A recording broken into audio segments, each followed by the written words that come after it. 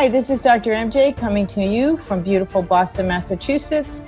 This is the Women in Dentistry podcast, where we feature women in dentistry making waves and leading the industry through the next decade. I am your host, Dr. Mary Jane Hanlon, a former dental assistant, dental hygienist, and now dentist.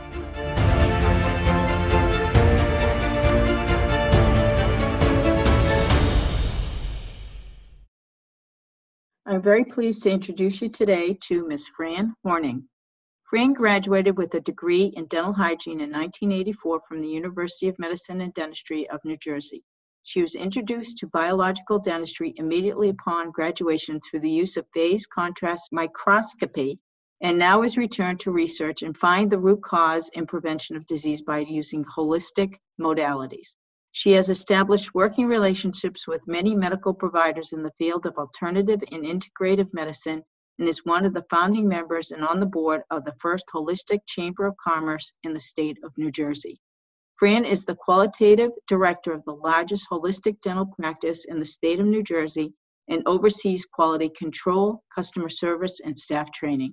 She is also a public speaker who presents internationally on biological modalities, moderating and presenting webinars, seminars, wellness events, and creating continuing education courses.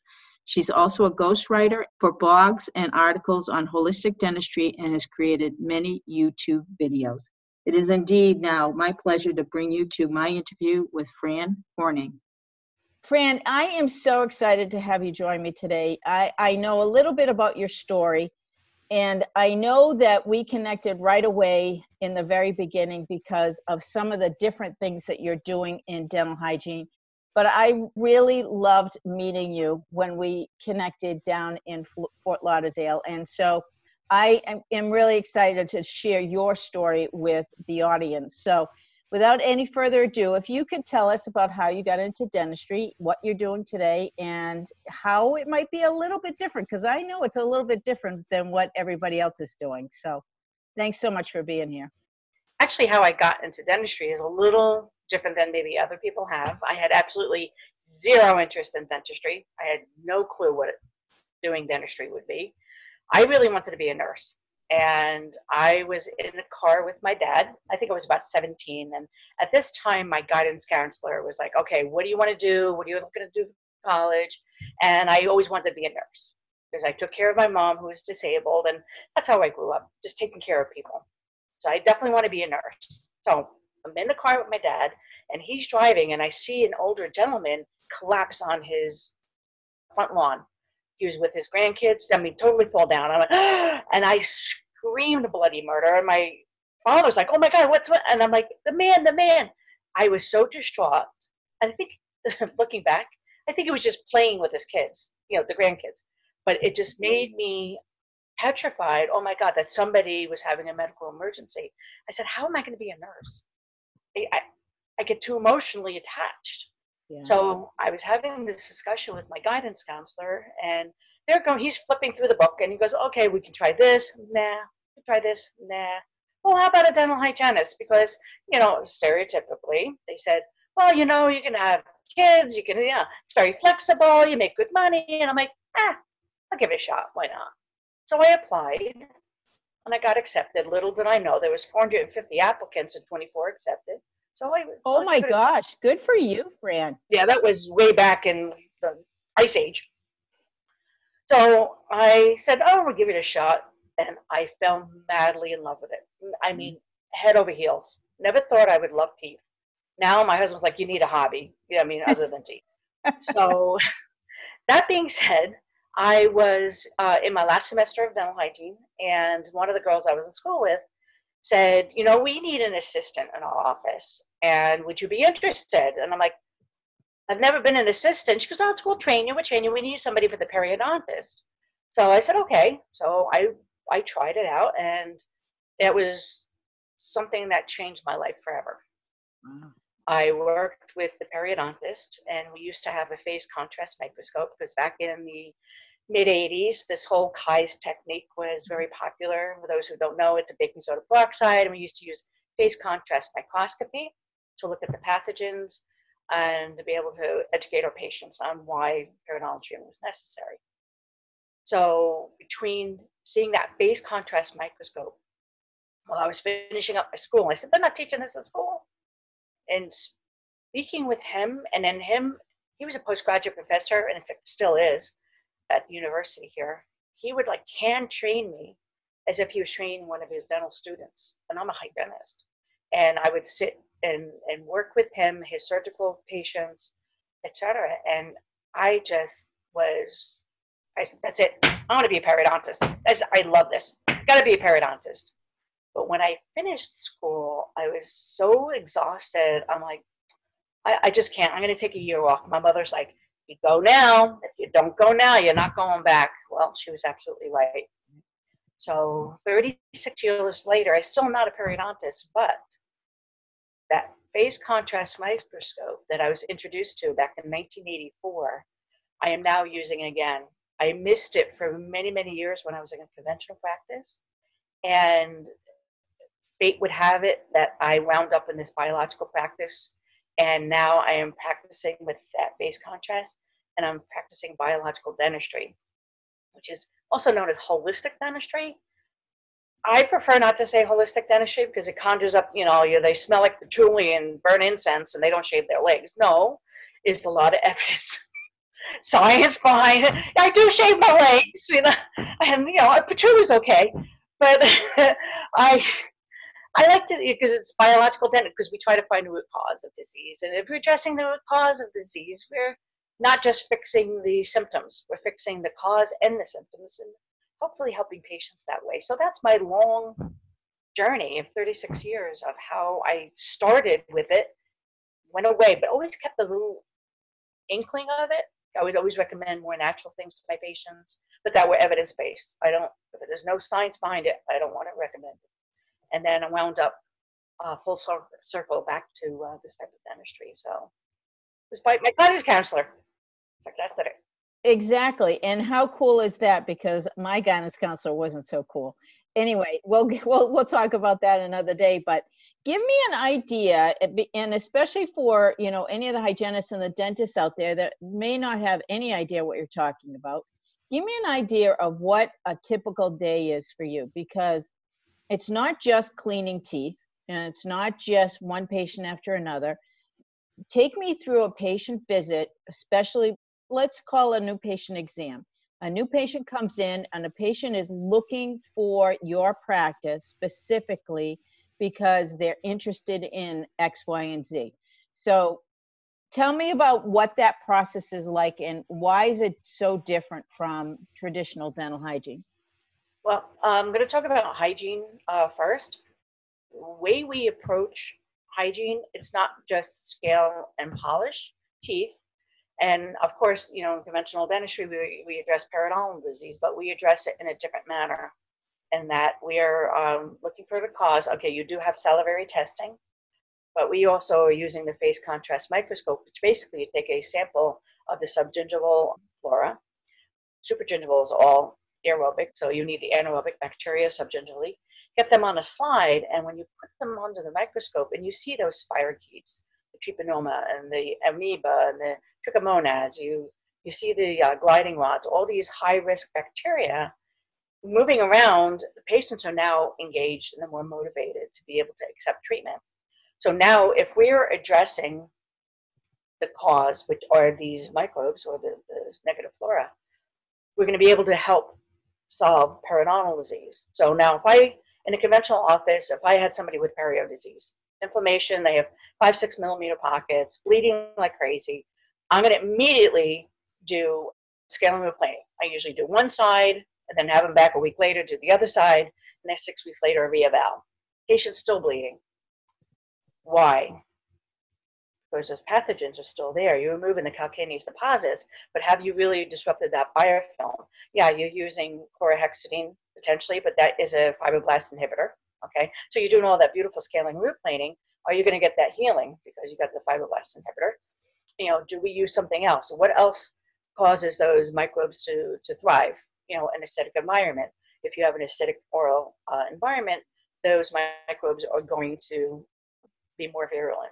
So we want to balance the patient's pH. We take the pH on a patient.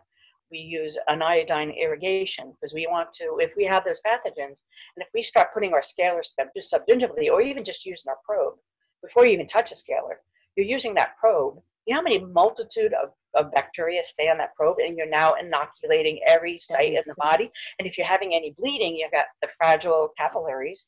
That bacteria has an entryway into the bloodstream. So you want to talk about oral systemic dentistry. I mean, this is kind of like the OG of oral systemic dentistry that we started back in the 80s, is that we want to reduce the bacterial load by controlling pH, identifying the pathogens, being able to educate our patients about that, using things like ozone. Ozone is supercharged oxygen.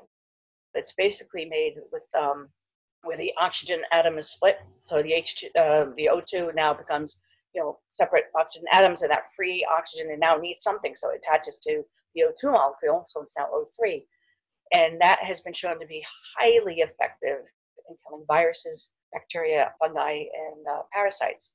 So now if you have these pathogens subgingivally, we're going to not only just use our hand scalars and our ultrasonic, we're using the ozonated water in our ultrasonic, having patients rinse with the ozonated water. So we're reducing the oral viral and bacterial load by rinsing, also subgingivally using ozone gas insufflation subgingivally, so that you're really killing all those pathogens along with the scaling and root planing. You're going to get a much better result as opposed to just doing your scaling and root planing without managing that biofilm really effectively by using these other modalities. Other patients are coming to us because they just want a more natural approach. They don't want, toxic materials, potentially like mercury or, BPA, bis-GMA. They want things to be more natural in their body, whether they're fighting medical concerns. We never claim that anybody's going to be cured by having biological dentistry. It's all about just using materials that are more compatible to the body. Some patients have an allergy or a sensitivity to certain materials. We offer testing, just like if somebody has allergies, food allergies or chemical sensitivities. We'll test for about 6,500 dental materials to see if any patient's sensitive or reactive to it. And we just don't use those materials. Like some people are sensitive to nickel. Can you wear costume jewelry? Mm-mm. Okay. Nickel allergy, and that can be found in certain PFMs, titanium implant, things like that. So we need to make sure that our patients are not going to be reactive to certain substances that we use. I don't know, many people know Dr. Dietrich Klinghardt, who's fairly well known in the Lyme world, and he says about 80% of what goes on systemically can start to be found in the mouth. And we now have a lot of research showing that there's definitive correlation. So what I do in a patient's mouth can affect them physically and vice versa. So tell me a little bit about some of the cases that you've worked on and any significant transformation in patients' health. The patients claim that there is. We do not claim that we will help patients. It's their choice if they have this type of dentistry, or if it's their choice, we have them write or sign consents to have certain procedures done, because we don't want to say, yes, this is going to cure your this, or this is going to fix your that. Mm-hmm. If a patient presents with like a mercury toxicity, they've actually had blood work and it shows that they're mercury toxic, and they're trying to get that metal chelated out of their system, and they still have mercury amalgams. They cannot chelate all that metal out of their body unless that patient gets their mercury fillings out. That is not our choice. That's the patient's choice. And they say, I want them out because I am sick because I am mercury toxic. And some of the symptoms are brain fog. You can have kidney problems. You can have memory problems. You can have tremors. There's, lots of different things.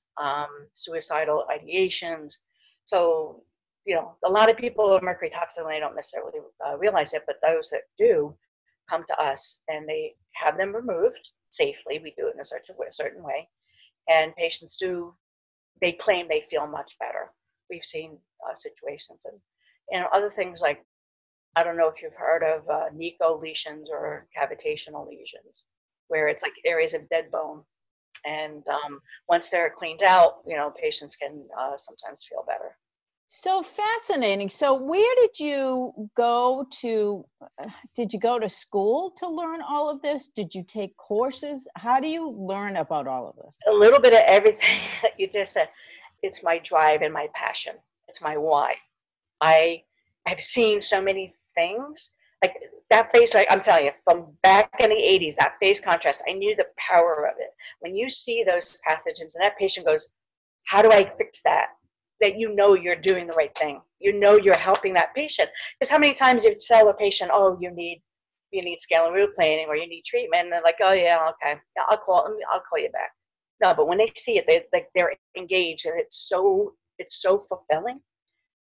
It's my so back to how I learned. It's my drive to want to continue to learn. I started working this particular practice about 6 years ago. Actually, it's my 6 year anniversary last Monday. Congratulations. Thank you. And when I went for an interview because I was looking for a part-time job, and they said, "Oh, no, no, no, this is a full-time position." And I'm like, "Oh, I'm only looking for part-time." And like, okay. So they said, just come for a work-in interview. I came for a work-in interview. I saw that in my face contrast. That was it. I gave my other boss my notice. I said, that's it. I'm here. They teach, they taught me so much. Just being in the office, I had such a hunger to learn more that I became involved with the International Academy of Oral Medicine and Toxicology, who I'm now on their hygiene committee, and I'm also a lecturer for them. It became involved with the International Academy of Biological Dentistry and Medicine. And now I am on their board and I lecture for them, and I'm also the head of their hygiene committee. They were saying potentially I might move up the ladder in the future, executive director, whatever. That would be wonderful. Just going to the courses there, just my drive and my learning, and my free time, I want to just read more. I go to PubMed and I just learn more and more about it. A patient, believe it or not, we learn for stuff from our patients. I mean, after all these years, patients come to us with things and we're like, we never heard of that, and we investigate it. Some of these people, that's all they do, that's all they live, is this type of dentistry. I mean, holistic lifestyle. So there are courses you can take through, like the IBDM, the IAOMT, the Holistic Dental Association, but a lot of it is just really your own research. There is no school, because what we do is dentistry. Dentistry is dentistry, whether it be holistic dentistry, biological dentistry, or dentistry. We do all the same thing. We both drill, we both scale, we both, same thing. It's just the philosophy. It's the philosophical differences. So there is no school. And there's some online courses you can take. And I do belong to this seminar series, and they're based out of Katy, Texas. I do lectures for them, and I'm one of their coaches. And I also do, I give coaching to some people. But it's just, a lot of it is just learning on your own and just keep going down that deep rabbit hole. Just learn more, just keep devouring more information. So I think that it would be really helpful for anybody in the audience that's interested in, learning more about this facet, that we could share some links and some websites with them. So I'll ask you to do that afterwards, because I think that's critically important to pass along the information. So many of us are into holistic lifestyles. I'm not, over the edge. Do I try to eat organic and healthy 99% of the time? Absolutely. Because I know whatever I put in my body is what my body's going to look like. So if I keep putting crap in it, it's going to look like crap, right? So, I mean, that's basically what the bottom line is. So, but have I taken it beyond that? Not necessarily. The wellness piece and the mind-body connection from a meditation standpoint, absolutely. But the physical piece and, the nutrition piece, I've never really explored to the level that, you probably have. So I think that we all have our own thing that we get passionate about. And I saw your passion for this right away when you were talking about it when we first met. So I'm really glad you had a chance to share that. So thank you. Oh, thank you. But I'm joking about it now, but a couple of years ago, I wouldn't have been as verbose about it. Really? Believe it or not, I'm an introvert. I am an extroverted introvert. Not like my time alone and all that. And I'm a little shy. Would you know that? I'm shy, very shy. But I feel that my why is so strong and my love for what I do is so strong. And if I could just share it and make a difference in just one person's life. Yeah. I gave a lecture for the IAOMT a couple years ago up in Vermont, Stowe, Vermont. And I was talking about myofunctional therapy. I'm not a myofunctional therapist. I don't practice clinically any longer, which is fine, for several reasons. And I was talking about why we need to do myofunctional therapy, why it's important. And people love the lecture, so that's great. About a year and a half later, at another IAOMT meeting, a hygienist came up to me and she goes, Fran, it's so good to see you. It's so good to meet you. And I'm like, oh, hi. She goes, you have no idea who I am, but I know who you are. She goes, you don't know how much you've changed my life. I listened to your lecture on myofunctional therapy. I was so inspired. I went home and I found out the courses. I am now a myofunctional therapist and I have my own patients, my own office. And it's because of you. And I was speechless. Yeah. That's why I do. And so I'm pretty verbose about what I do now because, a lot of people are not going to like it. They're going to think I'm a witch doctor and I'm a kook and I'm a quack, and that's fine. But you know what? If I can open somebody's mind just think outside the box a little bit, just once. One aspect. Well, and I think that's one of the reasons why I am pursuing this podcast, because, there's so many different alternatives to private practice that different paths that we can all go down. And why not expose that? I mean, people are doing some really cool things. And I think that the more we can share what others are doing, the more ruts we can get people out of. And I think that just makes everybody happier, don't you think? Absolutely. The drill, fill, and bill. I mean, you're in that constant rut. And I know in my biological practice, every day there's something new, there's something different. Right. There's a patient coming with a different situation, a different need, and it's like a puzzle. It's like you have to think, like, how are you going to be able to fix this person? What practitioner can you work with? Because we work with a lot of practitioners. I know in conventional dentistry, it's this whole thing about wanting to work with, with doctors and hospitals and practitioners. We've been doing it for years, and we are working synergistically with these practitioners, and to see the transformations in the patients and how happy the patients are, it's so fulfilling. It's so rewarding, and it makes such a difference. And it's almost, I hate to say it, I mean, this horrible stuff that's going on now with the COVID-19, with, the external aerosol and the PPE that we have to wear and the respirators and so on. Like, we've been doing that for years. So it's almost by default, people are going to start practicing the way we do to keep themselves safe and keeping our patients safe. So it might be the impetus to start practicing in a safer way. Not to say that dentistry is not safe. It's safe, of course it is. But, some of the things that we're exposed to and exposing ourselves and our patients to, this might be a nice transition. Absolutely. Absolutely. So what is the one single best piece of advice that you've received, in your career? It's going to sound really kind of cliche, but be yourself. Be yourself, because everybody else is taken. That's right. So true. I love that, Fran. The reason why I say that is because, like I said before, I was afraid to be myself. I was very hesitant.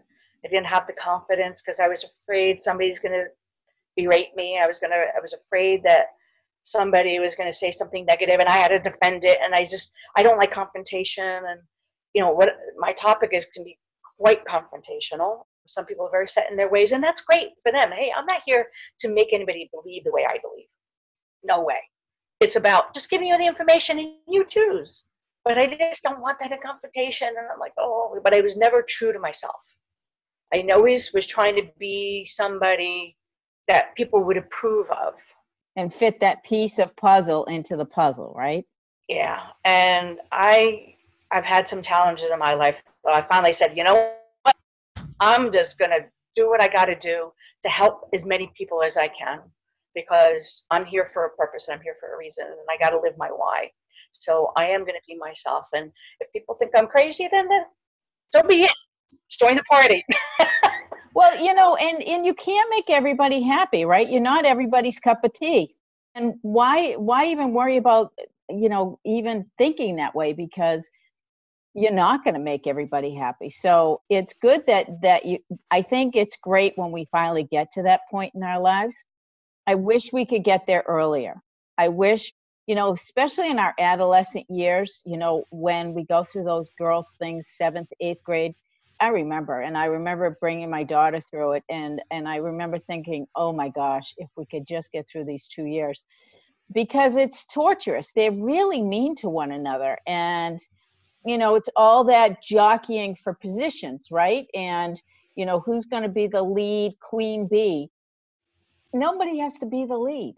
We can all share and have a great time, but you don't learn that until you're much older. And I think that that's one of the things that, you know, really kind of is disappointing, that we don't learn that confidence and that self-awareness and emotional intelligence much earlier in life than we do. So It's about supporting each other and holding each other up, as opposed to trying to knock each other down so I could feel better about myself. No, I need to feel good about myself by myself.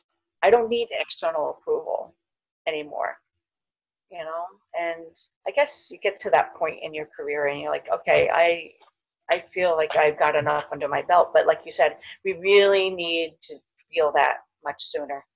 You know, find your confidence and your why. mm-hmm. Now, who in dentistry inspires you the most? I mean, sounds like you've had some really great mentors in your life. So who inspires you the most in dentistry? I have two people that are a little different. One is the doctor I work with, Dr. Vladimir Krasinski. I have to tell you, he has introduced me to a world that I never thought I would be a part of, never mind on the board or lecturing for.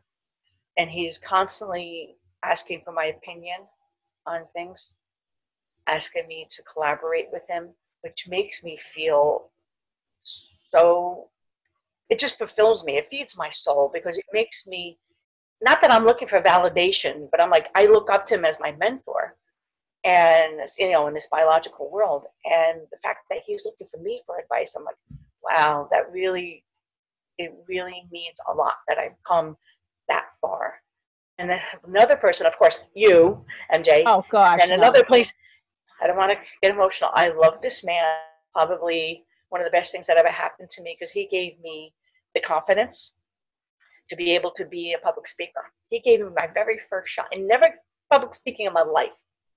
Back in 2017, it was January of 2017, and he kept saying, Fran, send me your proposal, send me your proposal, because it's Dentistry Got Talent. They were doing it in Cancun. And I'm like, I can't do this, I can't talk it. And he goes, do it. The very last minute on a Sunday night, I went, oh, and I hit send. I sent it to him, and he accepted me. And I went to Cancun. I did my Facebook Live whole speaking thing. And supposedly, out of 25 contestants, I came in 4th in the online vote in Facebook. And that opened, and I talked about phase contrast microscopy. That opened my whole world into this whole speaking and coaching, consulting. If it wasn't for that. Was it Elijah? Yes, Elijah Desmond. Yeah. If he did not do that for me, confidence in me, to be able to do that, I would not be sitting here talking to you today. And I just did a summit with him last Friday too, you know, so. Awesome. He is one of the most amazing men in dentistry, for sure. I have never in my life seen a bigger heart, a more willing and engaging personality. And what he wants for himself, he wants for everyone. And that, to me, is absolutely the key to a successful life. You know, what you want for yourself, you should want for everyone, because you know, we should all want that success for each other. And he's living it day in and day out. So I highly agree with you. I think that he's one of the most amazing men in dentistry. There's a couple others that are on my list, but he's definitely on it. Yeah, he wants everybody to succeed, and he wants to lift everybody up. So much so that he's even tattooed it on his arm, the ladder of life, where he's pulling people up the ladder. And he's, yeah. So anyway, he's definitely a huge influence in my life. And I'll forever go indebted. That's pretty awesome. So do you think that he's made the most impact on your life? In this part of my life, in this aspect of my life. In the lecturing and stuff. Mm-hmm. Yeah. Before that, I have to say it was Dr. James Weiner, the doctor, the periodontist that I used to work with. Who first introduced you to the face? Yeah, and working with him and making me really love dentistry, because the way he taught me, he was, like I said, he was teaching me as if I was a postgraduate student. Like I was already a doctor, if I'm a hygienist. And he'd say, you see how I'm holding this instrument? I'm doing this because of this, and why I'm doing it is this, because my goal is to achieve this. And like every detail, and it just grew my love for and depth of dentistry because of that. Not just, okay, well, this is A, B, and C, you do this and this, and just go ahead. No, it was like really hands-on. And he was explaining it to you so you could understand. Yes. And so between James Weiner getting me started in really loving dentistry, and I've had great doctors. I've never worked in a bad office. I worked with great doctors. And then getting to where I am now with this biological practice and having that doctor as my mentor. And then in the midst of it, having Elijah step in. So those were like my three key people, like how I started in dentistry, how I'm practicing dentistry now, and the person who's now elevated me to now out of my clinical role into now it's time for me to teach people what I know. Absolutely. And I'm still learning. It's now time for me to hand off what I know, to empower people. I want people to feel empowered. I want them to feel like they have a purpose and a why. It's not just, okay, I'm going to just scrape another tooth today, or I'm going to drill another, crown prep today. No, you want to, you have to have a purpose behind it, how you're helping people. And I want to be able to help instill that in people. Awesome. So I know that the answer partially to this question, but I'm going to just put this out there. What is the most important obstacle that you've overcome that you're most proud of? I'm going to be strong, and I'm not going to, for those who don't know me, this curly hair is not natural. I am very blessed, I have to say, that I beat ovarian cancer. Ovarian cancer is the number one most devastating gynecological cancer that there is. Of course, it's more deaths. The reason being is because it's found in stage 4, where sometimes it's too late. I had it last year. I was actually in January, I was starting to rebrand myself. I even got a new logo. I was like, this is my year. I'm going to really, hit the ground running. I'm going to really start my coaching and my consulting business. And that was in January. And then on February 8th, which was a Friday night, I'll never forget it. I was out to dinner with friends, and I just was not feeling great. I had abdominal discomfort, lower back pain, and I've been struggling with severe debilitating exhaustion for about 6 months at least before that. Felt very bloated. My abdomen was extended, and I just felt like I was getting old, fat, and tired. I went out with dinner with friends with my husband, and I had no appetite, and it was my favorite restaurant, and I couldn't even eat. I had like maybe 2 forkfuls, and which is very highly unusual for me. And I'm like, just having an off night. Took some Pepto, a couple of Advil, and the next day was a Saturday. I was supposed to go to work, and even though I'm not clinical, I still wear scrubs. And I tried to put my scrubs on, and I couldn't even. And they were elastic, and I couldn't even get them on over my abdomen. It was so distended. I'm like, the heck? So I'm taking Gas-X, Pepto, and Advil, and nothing was making that bloated, severe distension and discomfort, not pain, but like discomfort in my abdomen go away. So I went to work. I'm like, it's just one of those things. I'm getting old, fat, and tired. I go to work and very uncomfortable all day. And that night, again, hot heating pads. And by Sunday, wasn't feeling any better. So I mentioned it to my son, who was a nurse. He's an infectious disease nurse, actually. And I mentioned it. He goes, Ma, you better go to the doctor. I'm like, I'm going to go to the doctor for every damn thing. It's just bloating. He goes, yeah, just, you better go. Okay. So I call Monday morning, and I leave a message, and they call me back. They said, the doctor, I go to, she has an appointment at 2:30 today. So I go. She's like, she's doing it. I tell her the symptoms, what I'm having, and she goes, oh, when I hear symptoms like that on a woman, I think that was something with the ovary. And I'm like, saying she's crazy. It's, I have gas. So she feeling and palpating. She goes, no, it doesn't feel right. I'm going to get some blood work. I want you to get in transvaginal. And I'm like, okay. I'm like, yeah, the blood work. I ain't going to transvaginal. She's nuts. So I get the blood work. She calls me the next day. Everything looks good. I'm just waiting on the transvag. I'm like, oh, okay. I never went, never made the appointment. So I said, oh, I guess I better go. You didn't do it? No. I was only bloated from gas. So there's a point to why I'm saying it like this. As though she was crazy for making me go for a transvag. So Monday, she says, get it. Tuesday, I didn't make an appointment. So she's like, I'm waiting for the results. And I'm like, oh, so I quick made one for the Wednesday, which is now February 13th. So I'm like 4:30 in the afternoon. I'm getting the transvag. And I'm joking with the girl. I said, yeah, it's probably echoing in there. You can't find it. I'm making all kinds of jokes. And I'm sure you can't see anything. It's no big deal. And she's not saying it. She's just smiling.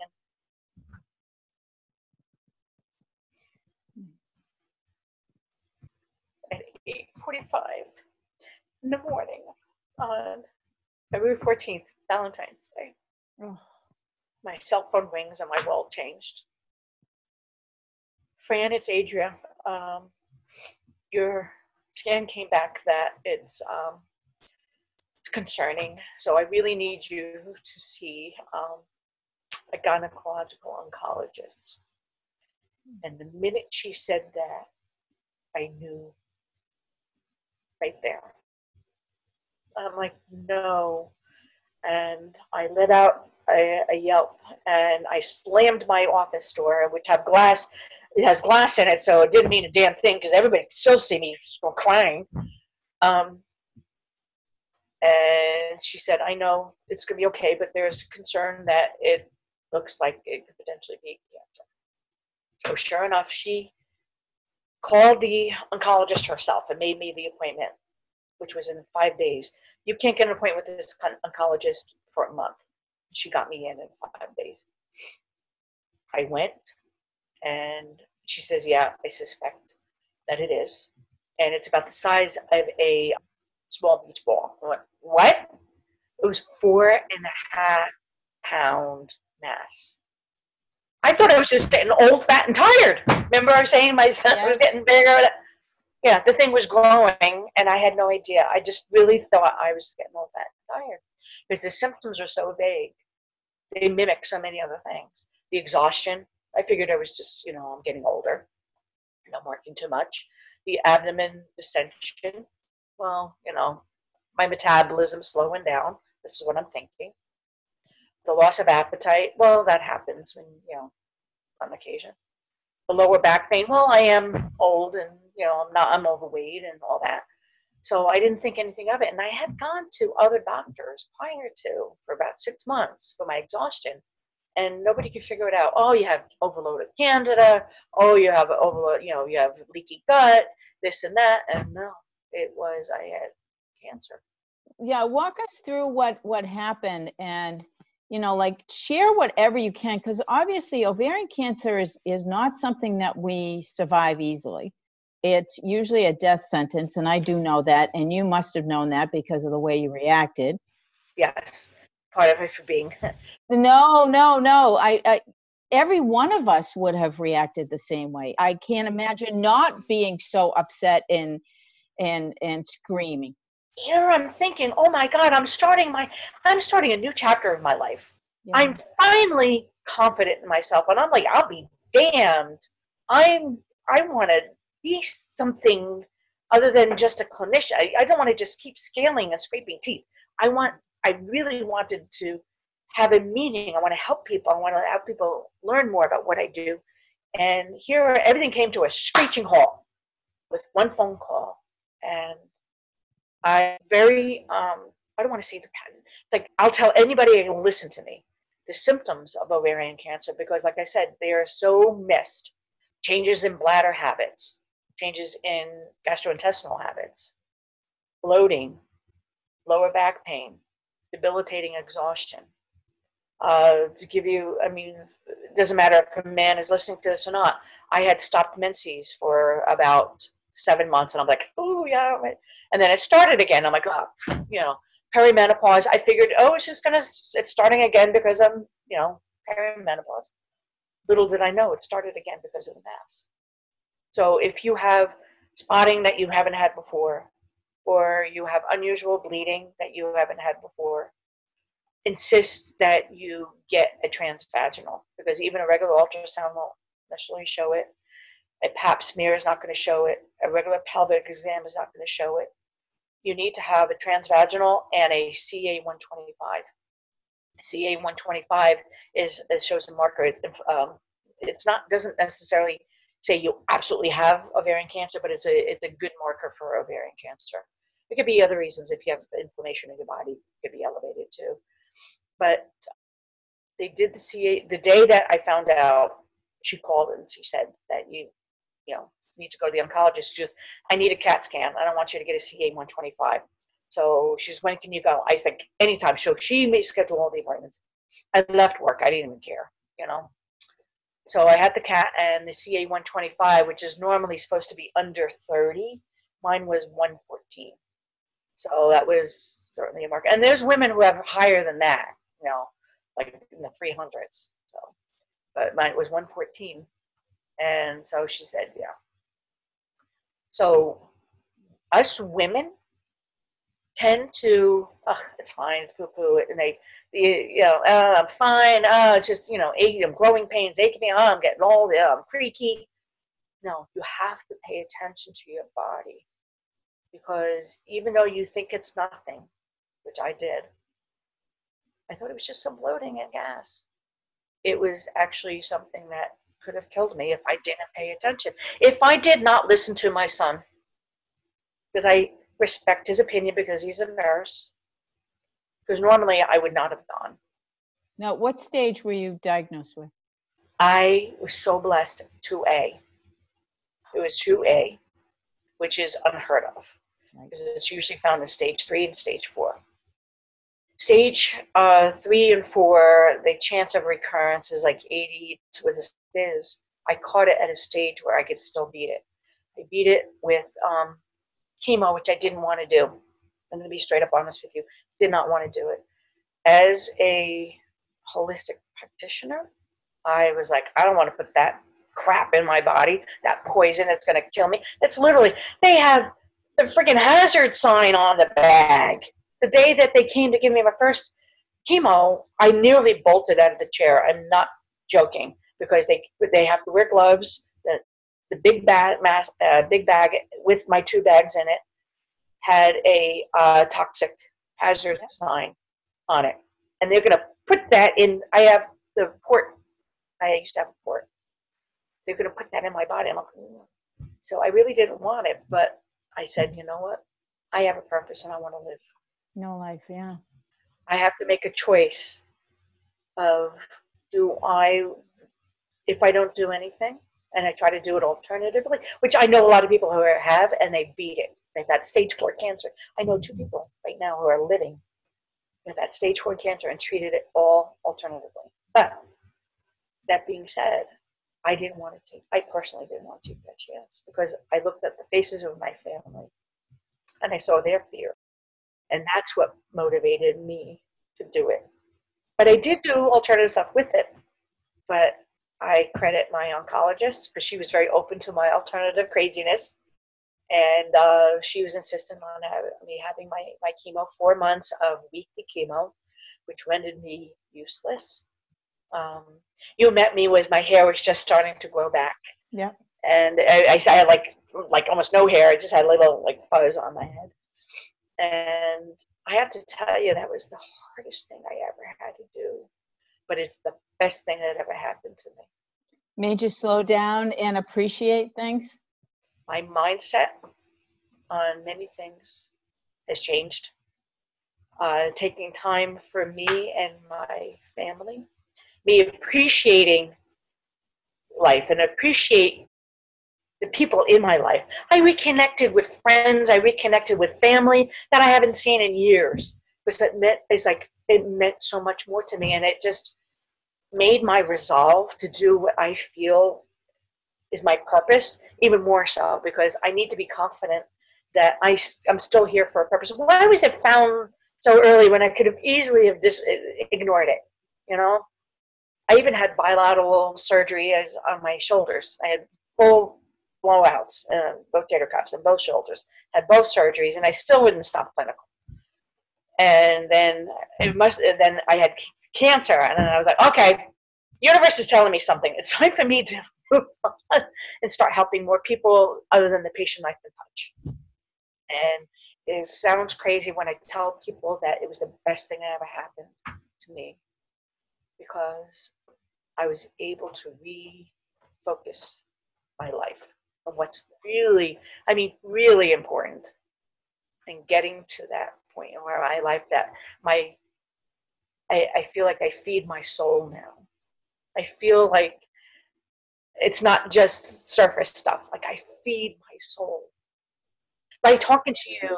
Yeah, what an amazing journey. I mean, seriously, just an amazing journey. And how blessed, people that experience things like this, obviously it is no small feat what you have done to get through all of this. Yeah. Can I tell you something here? My last chemo, my 17th chemo, was on August 7th. I had a speaking engagement in Manhattan for the International Congress of Oral Implantology on August 15th, 1 week later. And by the following Wednesday, I felt, and I was like, because when I found out, I called them, I was like, look, I might need my son to help me because I'm going through chemo. I'm a little weak. He might come with me to help carry my, laptop or whatever. Is it okay if he comes? Absolutely, not a problem. We'll give him a tag and this and this and that. So it comes. This was the 7th. And then by like that Monday, Tuesday, before I'm supposed to give my course, I'm starting to really feel really bad. Really bad. So I call my oncologist's office, and they're like, well, take this and then see how you feel. They gave me some cortisone, and I'm still not feeling good. So she's like, you know what? Come on in. Let's give you some fluids. But before that, let's do some blood work. They took blood work. My hemoglobin was so low, they wanted to give me a blood transfusion. And this is on Thursday, and my lecture in Manhattan is on Friday, Wow. the day before. And I'm like, no, you can't. I'm giving a lecture tomorrow.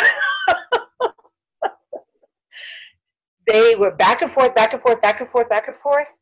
They put me on something. They sent me home. My son went with me the next day. He literally propped me up. He put my computer there, everything. I gave a 2-hour lecture 1 week after, which I almost didn't do.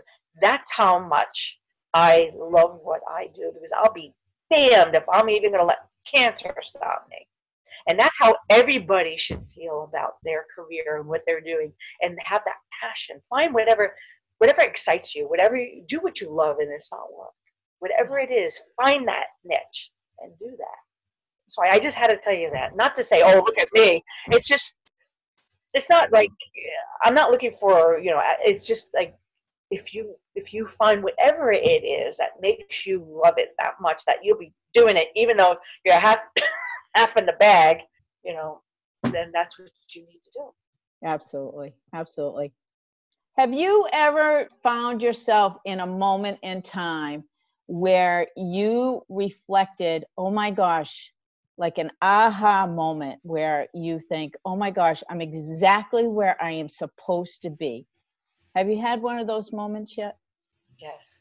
I knew you would, because people with passion, that's one of the defining characteristics, is they have experienced those moments in time when they're like, oh my God, this is exactly what I was supposed to do. You're making me, You found your purpose, you found your reason for being. yes. And so what was it? When was it?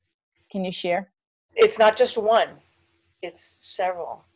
It's every time I get up and I give a lecture or a presentation on what I do, and it just, the rush that I get talking about it, and then afterwards it's inevitable. I always have a group of people coming up and asking me questions, and saying, oh my God, that was so great, and wanting more information.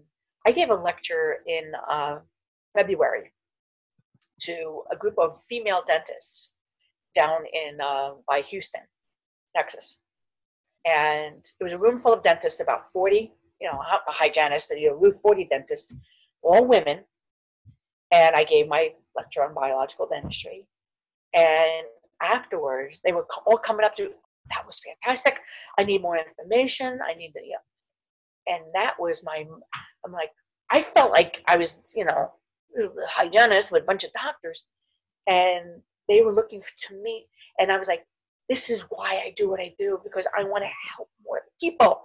And by me giving them the information so that they can help more people, do you see exponentially how it just grows? Just like you, I mean, you're an instructor, you're a professor, and you teach, and so how many more people can you help other than your patient in your chair? So that's what it feeds my soul when somebody goes, aha, that was so great. I need to find out more information. And that's it.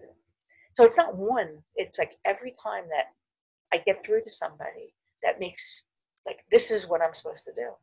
It feels great. I want you to remember one thing. It does not matter if you're in a room full of dentists. You have something everybody wants to hear, and your job is to share it. So by staying small, you do not serve the world. You need to expand. You need to get that out there, because that's when those aha moments come, because you are sharing your reason for being, your why, with the world, and they need to hear it. So, just a word of from the wise, like, don't feel small and don't feel intimidated by a room. We're all really wonderful people.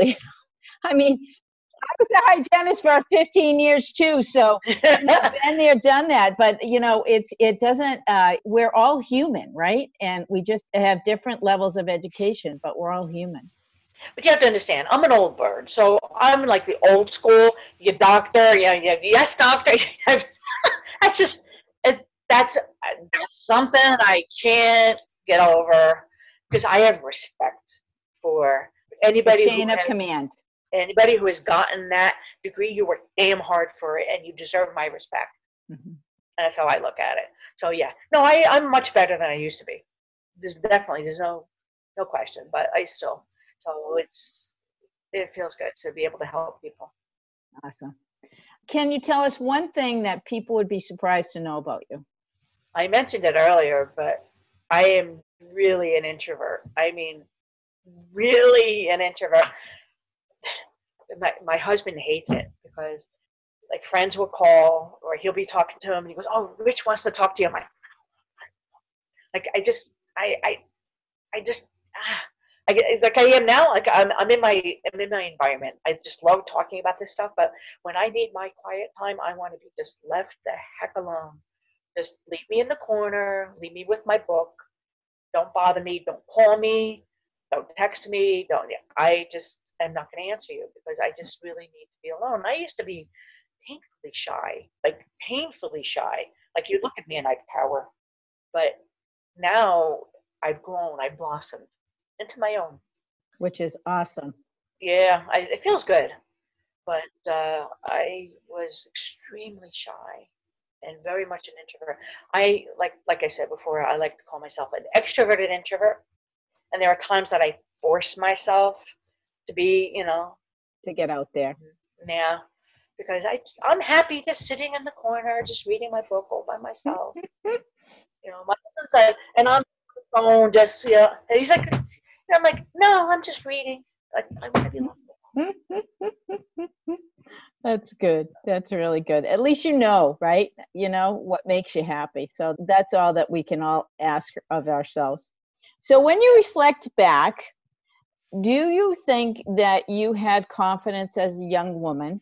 And if not, how did you develop it? Absolutely not. Okay. I am blessed to have the parents that I did. Mm. Tell you, they were beautiful people. But as parents, I'm a parent, you're a parent. Sometimes we can say things that maybe affect you. So when I was in school, I never really had to study. I never really had to try anything. And I just, I got through school no problem, and which is actually a curse. It's not good. So when I was in hygiene, and I had this stuck with me 37 years later. I had my board patient never showed up, didn't come. Yeah, I didn't have a backup because I was hard to even get that one. So I didn't have a patient. Thank goodness another hygienist had a backup. So her patient qualified, so her backup, I got her backup. So now I'm running like a crazy person trying to, because now I had to do the whole new workup on them. I couldn't use her workup. I had to do a whole new workup, and the board examiner already knew the situation, so he didn't hassle me too much. So I did what I had to do. Oh my God. Ah! So I work on the patient. I finish. The examiner comes to do the exam, and he goes, "Can I have the Explorer?" And I'm like, "Which one?" No, because you're a kid, and of course you have the Shepherd Turk or the pigtail. And he goes, "You mean you don't know which Explorer to give me? Give me the one I don't know how to use." He tried to make me feel better. So I wound up getting a 99 on the exam. I get the thing in the paper in the mail. So I go to my mom. "Oh, Mom, I passed. Even with that craziness, I passed." And she's, "Oh, really?" And I said, "Yeah, I got a 99." She goes, "Oh, how come you didn't get 100?" Yeah, I can laugh now. Oh, I wasn't laughing then. That was. It's painful. I think now that I'm older, I think she meant it more as she had such confidence in me that she knew I could have aced 100. But at that point, it kind of just deflated everything out of me. As excited as I was, I got that. How the heck do you get 100? I mean, a 99, because they took it off because you didn't like your hair clip or something. You got a 99 after all that hassle that I almost couldn't even take my boards. And I was so proud of it, and that I had that deflated situation. My confidence just took a total plunge. Like, I'm not good enough. And I know later on, I know she didn't mean it that way, but it took years for me. And that's just one instance, but that one really stuck out, apparently. At my age, I'm still remembering it. You know what? It's okay, because, I think many of us in that age group, that was how our parents were brought up, and, they just passed that along. A similar story I've, had from my dad, "Well, how come you can't get an A all the time?" It was always that constant search to try improve myself, right? And I'm sure that's the same in your book. But I think that the good news is that I think our children are in a much better position and understand psychologically what words can do, and that words are things and they have meaning, and there's energy behind those words, and that energy does affect us both personally and emotionally. So I think they're much better at it today than even I was as a mom, and probably you were as a mom, because we just didn't know what we didn't know. So now I think we're learning all of those things.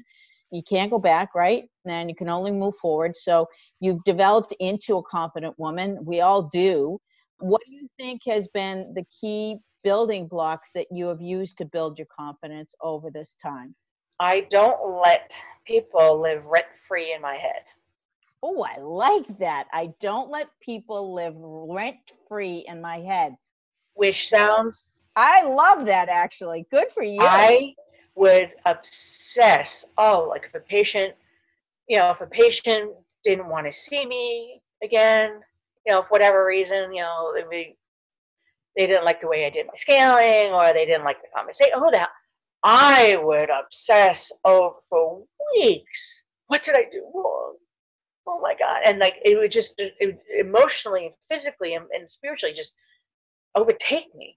And, even in everyday life, if somebody has something negative to say, and I would have to be careful. I'd like walk on eggshells so that people would like me, and I would, have to make everybody happy.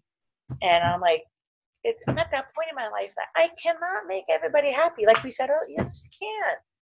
I am who I am, and take it or leave it. This is what you get, and I can't be anybody but myself. And if I let somebody rob me of my peace, then shame on me, because I am in control of my peace. If I worry about tomorrow, I'm robbing my joy today. And I need to live life to the fullest, which I have many more years ahead of me, which I plan on that. And longevity lives in my family. My father was 92, so I plan on being around quite some time. So I am not going to live my life in constant fear of what somebody said to me. Constructive criticism, I'm all for. Friend, you could do this better. Hey, give it to me. I want it. How am I going to get better if you don't tell me? I don't know exactly, how things are perceived or what I've done. Oh, maybe I didn't realize. Tell me. But just nonsense? No. Mm-mm. I have to be confident and comfortable in my own skin, which I have to tell you, I really do now, more so than I ever have. And if I let those little things, that chatter, stay in my head, I can't live to my fullest. Hey, look, I had my scare last year. I ain't gonna give it up to anybody. And I, not to be so flippant about it, it's just we all have to be ourselves and live a mindful life and to fulfill it. You don't want to have regrets. So many people have regrets. I should have done this. Why didn't I do that? I didn't do this because I was afraid that one's going to say this. Nope. You just have to not let people or let them be in your head. I love that, rent free. I love that. What's your favorite way to relieve stress? Do you have a favorite way? I love walking. I love to walk. I do have RA also. I'm just a hot mess. I have limitations on what I can do. So, but walking, you let me walk.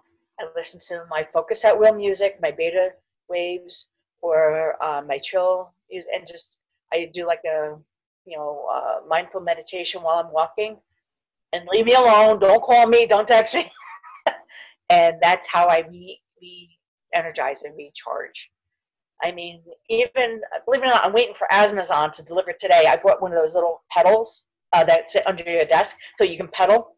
Yeah. So, like, if I'm reading a book or whatever, I said, because if I can't walk so much, because some days are rougher than others because of my malignancy, I can't take certain medications anymore for my RA. So it flares up. So if I can't do my walking, I said, I want to at least do something. My pedaling, yeah. So I'm waiting for it to come today. I'm so excited. I love Amazon. Oh, Amazon is my worst thing. Oh my God, my husband's like, what the heck did you buy today? Oh my gosh. But anyway, it's like I have to do something. So if I'm sitting listening, or if I'm reading and I'm pedaling, that's like so cathartic. That so clears me up. No, it's awesome. It's awesome. So, I don't know if this is the case, but do you have a personal motto or mantra that you live by? Not so much. More of love what you do and you'll never work a day in your life. I know it sounds so cliche, but I tell it to everybody. Like people who are even going in dentistry, they ask me about, being a dental hygienist. I said, do you love it? Well, I don't know. I said, if you don't love, I said, do what you love. Whatever makes you, whatever you think about and it makes your skin tingle, and it just, like, ooh, that's what you need to do. Figure out how to do it, whatever that may be. Write it down and write down the steps of how to do it, and then get it done. I said, don't go on to do something just because of the money, because then what happens is going to sink at it. Do something that is going to fulfill your purpose. It makes you feel good, and it's not work. And the years will go by, and you're like, you feel so fulfilled. That's what you need to do. So do what you love what you do, and that's basically it. Good for you. Another thing that Mother Teresa says, she used to say, God won't give me any more than I can handle, but I wish he wouldn't trust me so much. Oh, I love that too. I love that too. She does sound like a who, didn't she? She was, yes, she was. So I wish you wouldn't trust me so much. So, sometimes things get really rough and a little harried, a little hairy, and a little stressed out. And the days you're like, oh, but if you just say, like, I'm not going to, I can handle it. There's a lesson I can learn from this. There's, even as bad as this is, there's something I can learn from this. Like I had cancer, for God's sake, and I had chemo for 4 months every week. It sucked. And, but look, it changed me forever. It was the best thing that ever happened. And it gave me beautiful curly hair, which I never had before. There's silver linings. Just find a positive in everything. Yeah. And you got to just love and if you don't love what you do, then find a way to love it. And if you can't, just keep doing that. And so you can get to do what you want to do. Do what you got to do until you do what you want to do. Absolutely. Absolutely. So tell us if you have a secret dream or a guilty pleasure, or maybe you have both. My guilty pleasure, secret dream. Oh, secret dream. There are days that I really, really, really regret not going back and becoming the doctor. But you don't want to have regrets. No, but at this point, because I keep saying to myself, because I always went back when I was 40. When I was 40, I was seriously thinking about going back. And then, what the hell, am I crazy? I said, I got to worry about my kid going to college. I'm going to worry about I'm going to be working until I'm 99 to try to pay off these student loans if I try to become a dentist now. So I said, but would I really love what I do as much if I was the doctor? I don't know. So I gotta bring myself back to earth. So that was my secret dream, was to be the doctor. Mm-hmm. But I just act like who I am one sometimes. So it's okay. It's all good. But, but I know my boundaries. But like I said, with the doctor I work with now, he asks my opinion on a lot of things. So I find that very rewarding. So I'm like, okay, he thinks I'm a peer to some degree. He appreciates you. He appreciates, yeah. So. All right. How about a guilty pleasure? I'm embarrassed to say it. Not really. I love going to Atlantic City with my husband. That's awesome. The reason being is not because I have to gamble. I'm not like, I don't need to join GA or anything. It's more about because I just love spending time with him. We're married 29 years in September. I've known him since 1989, like 32, 31 years. Known him a long time. I still actually like him. And love him too. And when I go there with him, we go to a show, we go to dinner, we have a couple of cocktails, because we go to a special room because of the level card he has, because he likes to play. I just dabble. He plays. And we go, we have a couple of drinks, we meet people, we chat, we have fun, we play a little bit.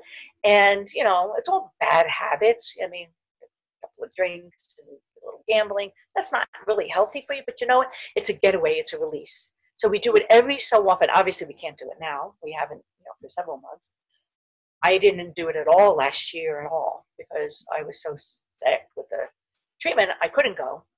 And so I felt well enough that we actually did go in February for a weekend. And then a couple of weeks later, everything was shut down. And it was so refreshing to go and just not really have a care in the world, because I was in this fancy fantasy place. And that's my guilty pleasure. That's awesome. Running That's away awesome. for the weekend to Atlantic City. That's awesome. It's Shouldn't really be so ashamed. No, why? Why? It's not terrible. Yeah, that's your guilty pleasure. And Yeah, once in a while. Once in a while, everything in moderation, right?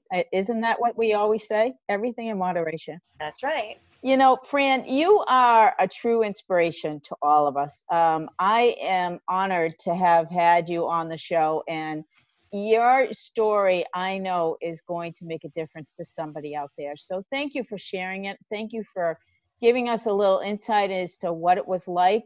I think, you know, it would be another really cool thing for us to share, you know, symptoms and stuff. And if you pass that along, I certainly will put that in the literature below the podcast so that people will be able to take and identify it if they have any of those symptoms. So from the bottom of my heart, thank you, Fran, for being here today and for sharing your story. I really do appreciate it.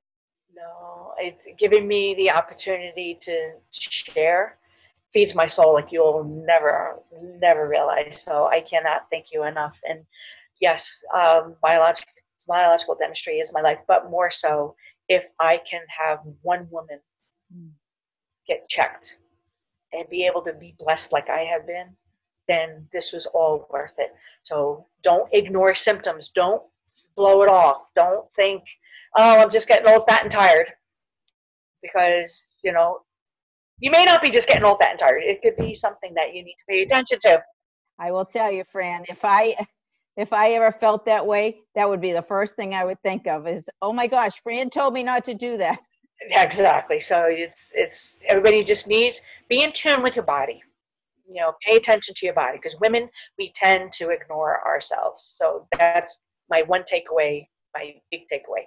Be in tune with who you are, what you are, and take good care of yourself. Self-care is huge. Awesome. Thank you so much for being here, Fran. Thank you so much for listening to the Women in Dentistry podcast with Dr. MJ Hanlon. If you like our show and want to know more about us, check out our website, thewomenindentistry.com, or please leave us a review on iTunes. Join us for our next episode as we bring you another amazing woman leading the way for the next generation.